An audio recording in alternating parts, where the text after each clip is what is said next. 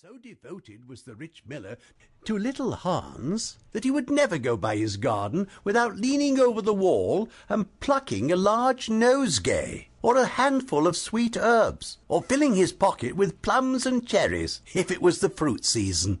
"Real friends should have everything in common," the miller used to say, and little Hans nodded and smiled, and felt very proud of having a friend with such noble ideas. Sometimes, indeed, the neighbours thought it strange that the rich miller never gave little Hans anything in return, though he had 100 sacks of flour stored away in his mill, and 6 milk cows, and a large flock of woolly sheep.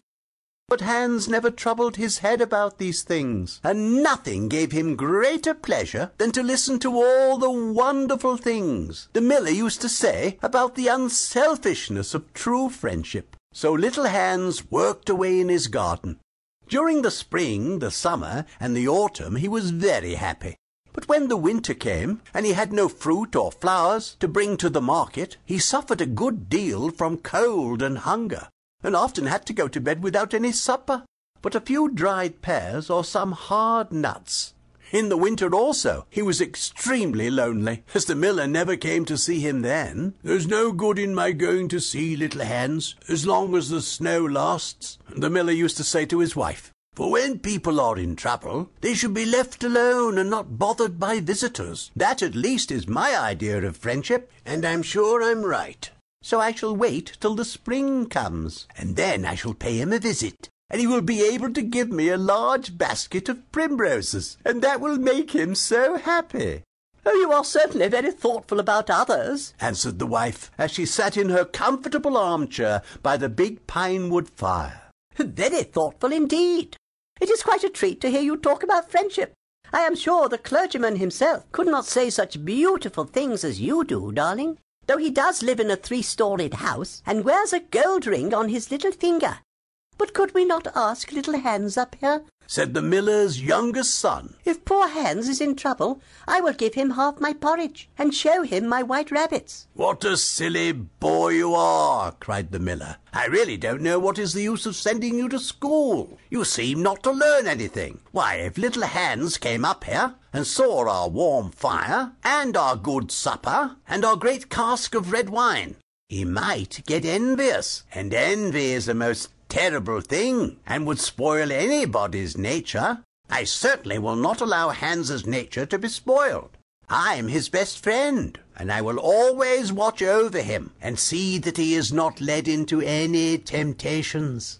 Besides, if Hans came here, he might ask me to let him have some flour on credit, and that I could never do. Flour is one thing, and friendship is another, and they should not be confused. Why, the words are spelt differently, and mean quite different things. Everybody can see that." "Oh, how well you talk," said the miller's wife, pouring herself out a large glass of warm ale. "Really, I feel quite drowsy. It's just like being in church."